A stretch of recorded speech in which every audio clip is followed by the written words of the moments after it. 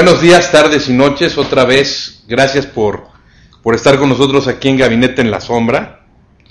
Hoy pues tenemos un invitadazo que además ha sido profesor de Rodolfo. ¿Cómo está Rodolfo? De Rodolfo Higareda y mío en la Universidad Iberoamericana. ¿Qué tal? ¿Cómo están, amigos?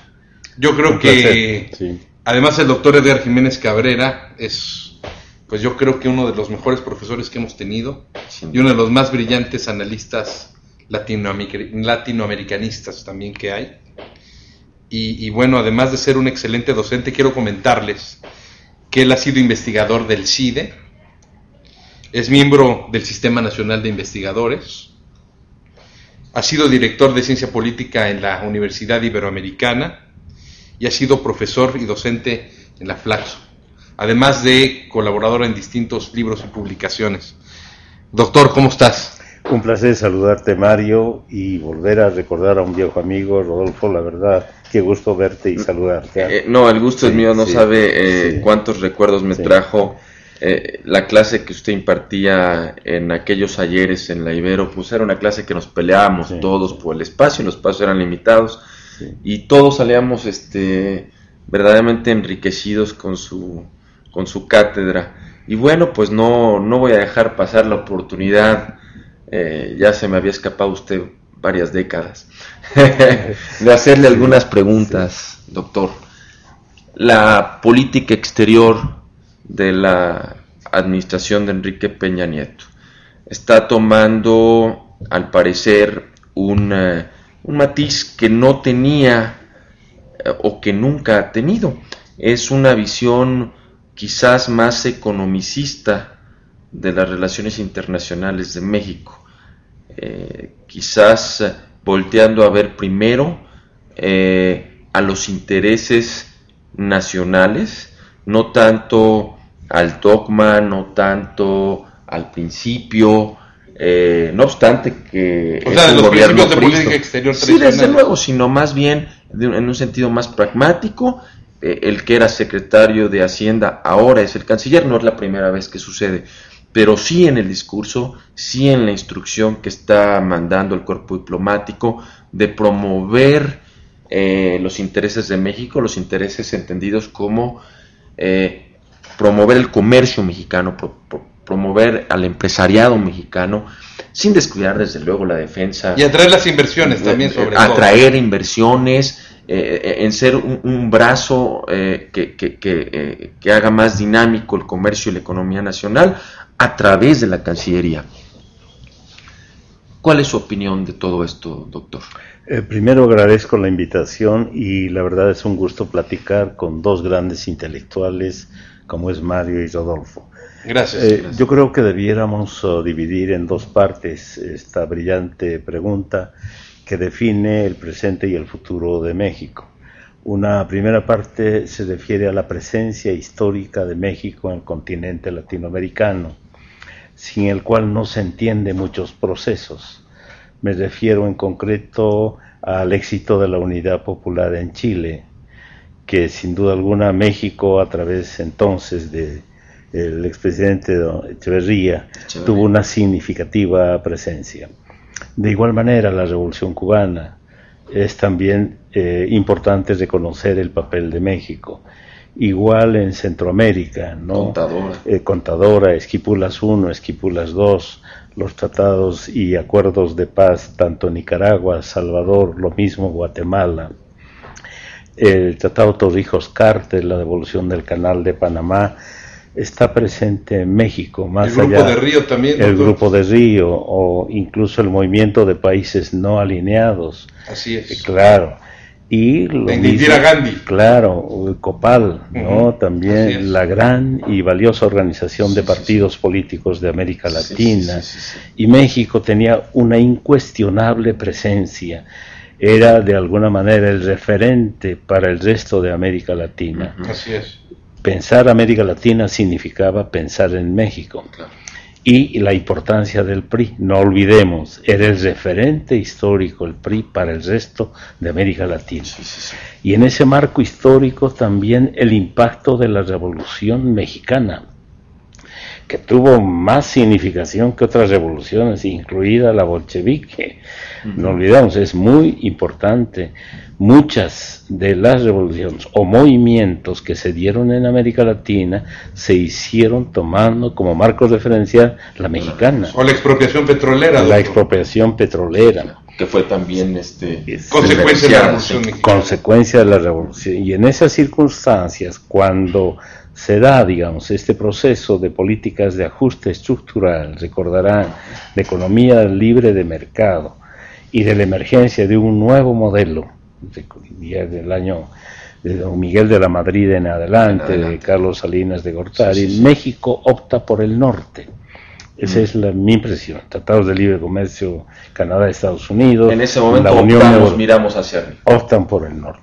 Y eso va a generar un vacío en América Latina. Y tal vez hay que decirlo, entre comillas, es un vacío y que paulatinamente va siendo ocupado, que es la segunda parte de la reflexión, por Brasil. Brasil va a ocupar ese espacio no solo en el Mercosur, sino particularmente en la creación de la Unión de Naciones del Sur, integrado hoy por 12 países, UNASUR, que se crea en Isla Margarita y se firma en Brasilia, digamos, ese pacto entre estos países. Y que en total tiene 360 millones de habitantes, UNASUR de los 700, un comercio impresionante, Mercosur igual. Es el mercado alternativo para la producción del Brasil. No por nada se estima que Brasil para el 2016 será la quinta potencia mundial. Esas son las estimaciones que se tiene, pese a que el crecimiento reciente no es de aquellos que tenía. No, ahorita tiene un crecimiento que cercano al 1%, sí, claro. Sí. Pero significativamente la banca brasileña es muy importante. La industria, los recursos, la industria, agua dulce, digamos, las reservas y recursos que tiene Brasil es realmente impresionante. Productor de armas, es el cuarto mundial. Productor de armas, claro. Alimentos también. Y en esas circunstancias Brasil es también un país emergente que forma parte de grandes espacios regionales, ¿no es cierto? Junto con China, junto con India, etcétera, el famoso BRIC.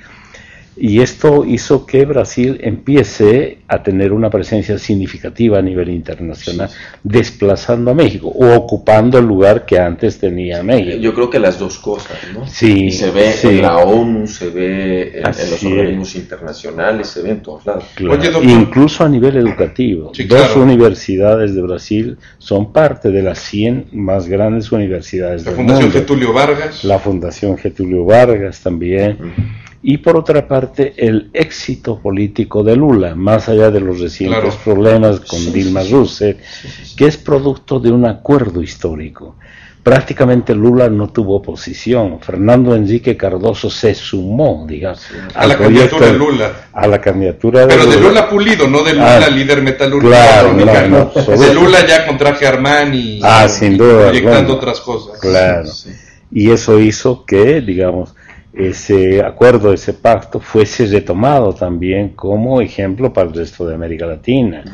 Y aquí debiéramos reconocer también la presencia de Chile, con la concertación democrática, Frei, Patricio Aylwin, Bachelet, etc. En el marco del NOA. En el marco del NOA Pinochet, que también empieza a ocupar un lugar fundamental, junto o detrás de Brasil. Junto o detrás, así es. Uno a uno. Uno a uno. No olvidemos, hoy Chile tiene el ingreso per cápita más alto de América Latina. Aunque tiene niveles de pobreza extrema también. 2% de su población no es absolutamente nada. Claro. ¿no? Es el país que mejor ha logrado abatir el problema de la pobreza. Pero la paradoja es que el programa viene de Bucci, que era el hombre de Pinochet, el Chicago Boy que reestructuró las finanzas chilenas. O dinos un poco de eso, doctor. Pero se superó no olvidemos que Chile fue el mejor ejemplo, digamos, del llamado así modelo neoliberal. Así privatizó todo, absolutamente todo. Y en esas circunstancias, no solo el sistema de salud, también educación, infraestructura, etcétera. Y eso le permitió tener tasas de crecimiento admirables, que superaron el 5%, y con una presencia mundial.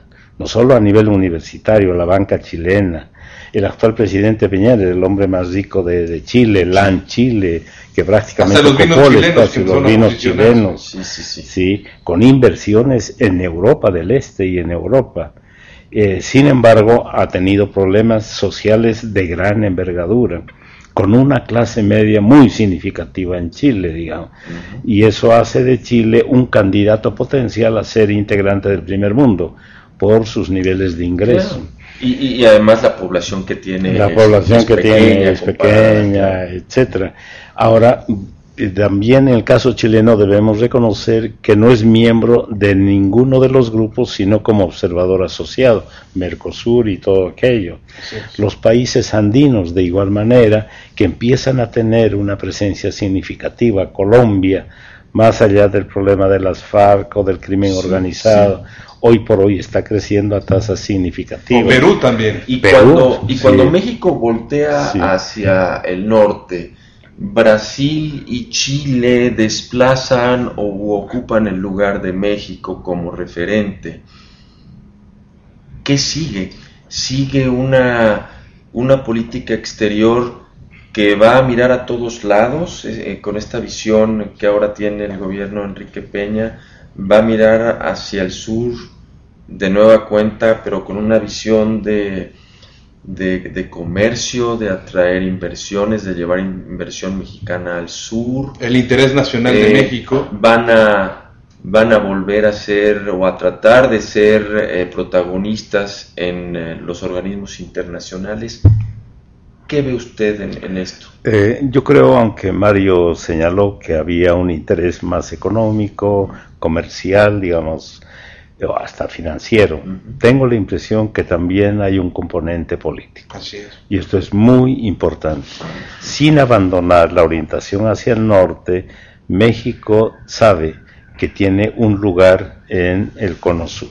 Así es. Esto es muy importante por razones culturales, pero también como marco referencial. En Centroamérica, y es una opinión que tengo, no podemos imaginar Centroamérica al margen de México. Claro. ¿Sí? Incluso Brasil, Cuba tampoco lo puedes imaginar. Cuba, al marco de México. Más allá, todos los países de Centroamérica, si sumamos las reservas que tiene, no alcanzan al 8% de las reservas de Brasil. Y claro, ni al 40% de las reservas monetarias que tiene Chile. Por lo tanto, la posibilidad, la viabilidad de estos países, crecimiento, integración, pasa por México. Entonces, debiéramos ver que Centroamérica y el Caribe es el mercado natural para la producción mexicana. Y esto significa acuerdos políticos, significa negociación, y lo mismo en el Cono Sur. O sea, es muy importante la relación con Brasil, más allá de las dificultades y en el campo automotriz igual. En la zona andina, con Perú, con Colombia, es muy importante la presencia. APRA, sí, es comparable, ya por historia, incluso por doctrina, ideología al PRI, con ligeras, digamos, ligeros matices. La tropicalización peruana del PRI, ¿no? Evidente, sí. Claro. Y en esas circunstancias creo que sería muy importante también recuperar la sede de Copal para México. Está hoy en Buenos Aires y eso le daría una significación político-partidaria en el conjunto de la región. Doctor, el PRI, perdón que te interrumpa, el PRI tenía en ese componente de política exterior de México como partido político también un papel en el marco de la Copal. Así es, dirigía y actualmente la dirige. Nuevamente, por eso convendría pensar en México como la nueva sede, digamos, recuperar la sede tradicional. Debe recuperar. Si usted fuera el canciller y le tuviera que girar instrucciones a su nueva embajadora en Brasil, Beatriz Paredes Rangel, ¿qué instrucción le daría, doctor? Como dijo el presidente Peña Nieto en el marco de los 5 ejes que define su política interna y su política exterior, en primer lugar son países homólogos, son países llamados así emergentes, son países que tienen por sí mismos, por pesos, recursos, capital humano, territorio, futuro, son los 2 países por excelencia. De ellos depende, en mi opinión, el futuro de América Latina. Ya se ha dicho tanto en el Banco Mundial y en el reciente foro que acaba de terminar, que es el momento y la oportunidad para América Latina, por su estabilidad macro. La pobreza se ha reducido en los últimos años. En 1900 teníamos 215 millones de pobres, hoy son 160. Ha habido una mejora importantísima a nivel del empleo, más allá del crecimiento informal, digamos, o de la informalidad del empleo. Lo cierto es que hay un crecimiento significativo. La clase media, el 36% de la población latinoamericana es de clase media, y esto genera, sin duda alguna, presiones, no solo en el consumo, en el funcionamiento y en la gestión gubernamental, que aparece también en uno de los ejes, la calidad del servicio público, la calidad de la salud, la calidad de la educación. Entonces, yo creo que son dos países que marcharán por la misma senda del crecimiento y del desarrollo. De los dos países, en mi opinión, depende el éxito y el futuro. Entonces habría que procurar los intercambios, privilegiar la relación con Brasil, claro, si lo decimos de manera pragmática y realista. Muy bien. Sí, es distinta la relación, por decir algo, con Ecuador o con Argentina o con Bolivia mismo, ¿no es cierto? Más allá de la presencia de los países bolivarianos, es muy importante con Brasil. Doctor, yo quisiera un poco que ahondáramos en ese punto, tomando en cuenta dos argumentos. Recuerdo que alguna vez leí que Maximiliano de Habsburgo, cuando estuvo en México, visualizaba él la repartición de América entre tres imperios. El imperio del norte, obviamente, para los Estados Unidos, el del sur para el imperio de Brasil, cuando entonces era un imperio, y el imperio central americano para México. Y él tenía la intención de mudar la capital a Mérida, precisamente en aras de eso. Creo que esa visión persiste, así como siempre fueron antagónicos Gran Bretaña y Rusia Rusia, sea socialista o sea zarista, seguirá teniendo un papel geoestratégico versus sus antagonistas. Yo quiero un poco que ahondemos si Brasil puede ser socio, pero si también es antagonista de México en la búsqueda de estos mercados, de estas inversiones, pero también en un sentido geoestratégico. Tomando un poco en cuenta lo que decía Kissinger con respecto que el cardenal Richelieu, lo que entonces decía Richelieu que era el interés, la razón de Estado es lo que ahora conocemos como el interés nacional o el interés de la seguridad nacional. En un aspecto más amplio, quisiera que platicaras un poco de esto o si coincides, discrepas con esta visión de geoestratégica de México en su papel latinoamericano con Brasil, no solamente como socio, sino también como antagonista de intereses nacionales que está visto en la historia también de ambos países han sido antagonistas, han sido contrapunteados. En mi impresión, si hay algo que distingue a la política exterior de Brasil y también a la chilena, es un pragmatismo.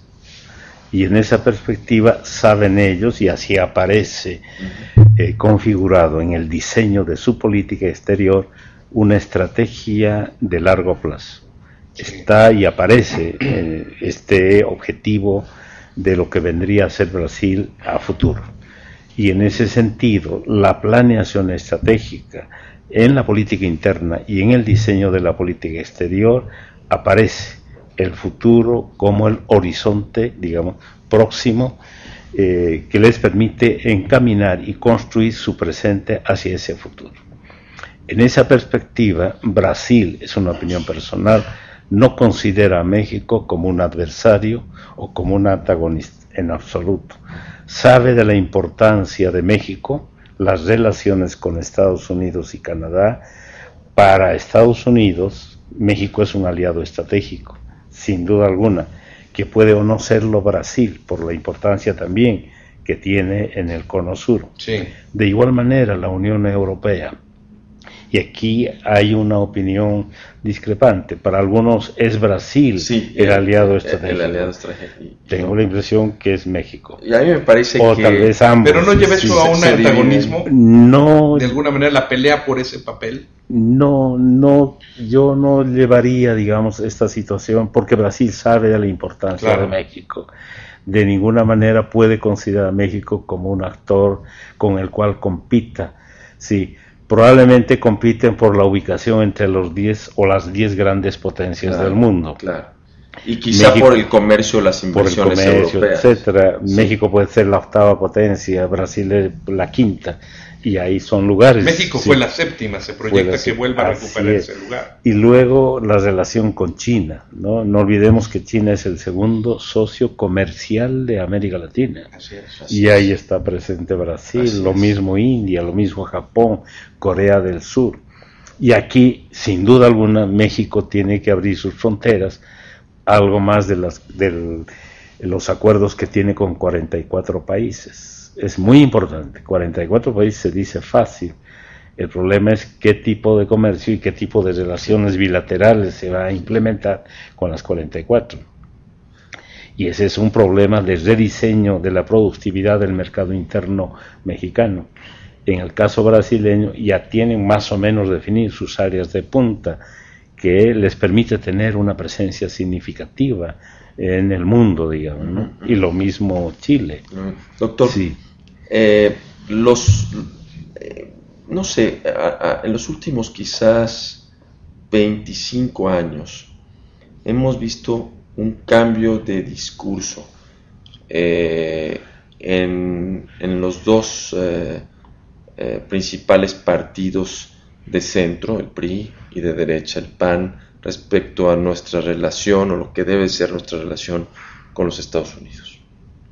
Un discurso que va más tendiente a reconocer nuestra conveniencia estratégica de ser socios de los norteamericanos, de ser aliados. Ya se habla de ser aliados. Antes éramos nada más socios comerciales, ahora somos aliados. La alianza conlleva una cuestión geoestratégica. Sí, también, ¿no? Hay 20 millones de hispanos de origen mexicano allá. Que votan y hacen ganar a un presidente. Hay más relaciones sanguíneas con Estados Unidos que con España. Es decir, hay más mexicanos que tienen parientes nacidos en los Estados Unidos de Norteamérica que los que tenemos con España, no obstante los apellidos. Esto ha cambiado el discurso tanto del PRI como del PAN, pero no de la izquierda. No sé si usted que conoce tanto a los partidos, nos pudiera decir qué pasa con la izquierda, porque la izquierda... ¿Qué segmentos de la izquierda? Sí, pero no veo ningún segmento, ni a Morena, ni al PRD, ni al PT, ni a Convergencia, ni a los intelectuales de izquierda, modificar la visión que tienen de lo que debe ser la política exterior norteamericana vis-a-vis los mexicana vis-a-vis los norteamericanos. ¿Qué pasa? ¿Por qué están tan inermes en eso? Con todo respeto a la izquierda mexicana, pero tendríamos que decir con propiedad y con un ánimo constructivo, sí, hasta viendo de fuera, digamos, lo que acontece con esta izquierda. Llama la atención la polarización y esa desintegración de la izquierda. Llama la atención la ausencia de un proyecto viable y posible. Una cosa es elaborar un proyecto no viable hasta utópico a nivel discursivo y programático, y una muy diferente es ubicar y apropiarse de la realidad en el contexto contemporáneo. Si nosotros hablamos, por ejemplo, de una izquierda en China, que muchos dirán, pues no es una izquierda, aunque esté vigente el Partido Comunista. Ese Partido Comunista chino se apropió de la globalización, sí, nacionalizó la globalización, internalizó en función de sus intereses económicos y nacionales la globalización. Hay que ver su ideología. Hay que ver Hong Kong, hay que ver evidente. Macao, claro, Shanghái. Y China tiende a ser la primera potencia económica mundial a nivel económico en los próximos 5 años, manteniendo el liderazgo de Estados Unidos como segunda o primera potencia, digamos, ¿no? Y lo mismo si uno habla del PT de Brasil. esa izquierda del PT de Brasil no tiene nada que ver con la izquierda mexicana. Es una izquierda pragmática, realista, que abrió al mundo las fronteras de Brasil. Bueno, originariamente no fue así, fue cuando perdió, ¿no? Así es. Incluso Petrobras, la forma como fue administrado, y es también los recursos energéticos de Brasil. La izquierda de acá seguramente no podría compartir ese diseño de manejo de algo importante que son los recursos del petróleo. Y lo mismo concertación democrática en Chile, más allá de su derrota reciente, probablemente retorne otra vez con Michelle Bachelet. Una izquierda moderna, una izquierda que recupera, digamos, fracasos y aciertos de la vieja socialdemocracia, una izquierda que busca recomponer todo aquello que derivó en la caída del muro de Berlín. Y en ese sentido, tengo la impresión que aquí no hubo un debate, es posible que esté equivocado, y no hay un diseño de un horizonte, claro, y no hay un diseño de un horizonte próximo que le permita definir el contorno político, programático y doctrinal de la izquierda mexicana, y este es el gran problema. Entonces uno dice López Obrador, dice los chuchos y por otro Zambrano. Entonces, y en sus plataformas de campaña dicen cosas que contradicen sus documentos básicos. Así es, y este es el gran problema. Y por otra parte, uno observa a Hollande, esa izquierda, ese partido socialista, difiere radicalmente del viejo partido socialista de Mitterrand. Totalmente. Entonces, claro. No hubieran corrido a los ricos que ahora... No obstante, el 70%. Claro. El 70%, hazme el favor. Así es, entonces sí. Bueno, eso sí se me hace un poco más parecido al bolchevismo, había que decirle a Depardieu y qué opina de eso. Así es, más allá de la ciudadanía rusa que acaban de dar. Sí difiere. Difiere, ¿no? Entonces uno ve, ¿no? Lo mismo, no creo que no cabe la comparación. La izquierda centroamericana está también en un proceso de renovación. Excepto la nicaragüense, ¿no? Excepto la nicaragüense. No, pero también hasta Ortega ya no es el mismo Daniel Ortega que, más allá de... que tumbaron a Anastasio Somoza. Sí, bueno, ya no solo, pero sí sigue siendo muy... quizás la nota discordante en todo esto sea Chávez, ¿no? Porque, vamos, no sé ni siquiera si llamarle izquierda, es un populismo, bueno, sí es izquierda desde luego, pero es una izquierda populista diferente, ¿no? A cualquier otra izquierda que haya. Cuyo proyecto depende de que su principal comprador es los Estados Unidos, ¿no? Así es, sí. Sí, la exportación del petróleo. Pero tiene reservas interesantes también. Chávez se maneja de izquierda, pero mantiene ciertas reservas que tampoco desfondan y tampoco... Y Rafael Correa en Ecuador, también Evo Morales en Bolivia. ¿Qué opina usted de Correa en Ecuador? ¿No es una calca o trata de ser una calca de Hugo Chávez? No, hay cierta influencia, sin duda alguna, pero también responde a los requerimientos, a la historia ecuatoriana. Como Evo en Bolivia. Igual. Como Evo, y va a ganar. Va a ganar. Y le ha dado a Ecuador, le ha dado continuidad, porque la historia de Ecuador es que las administraciones duraban... los militares, Maguad y todos ellos. Claro, y había que repensar Ecuador cada año, evidente. En cambio, Correa sí le ha dado cierta estabilidad política. Oye, doctor, pero también hay un tema al respecto que valdría la pena comentar, y recuerdo muy bien que un día Felipe Calderón, cuando recién era presidente de México, se le ocurrió en un foro latinoamericano hablar mal de Chávez, y le corrige la plana Lula. Y le dice, oiga, señor presidente, pues le recuerdo que Chávez ha ganado todos los procesos electorales y no ha tenido denuncias de fraude, dándole una corrección de plana muy fuerte a Felipe Calderón.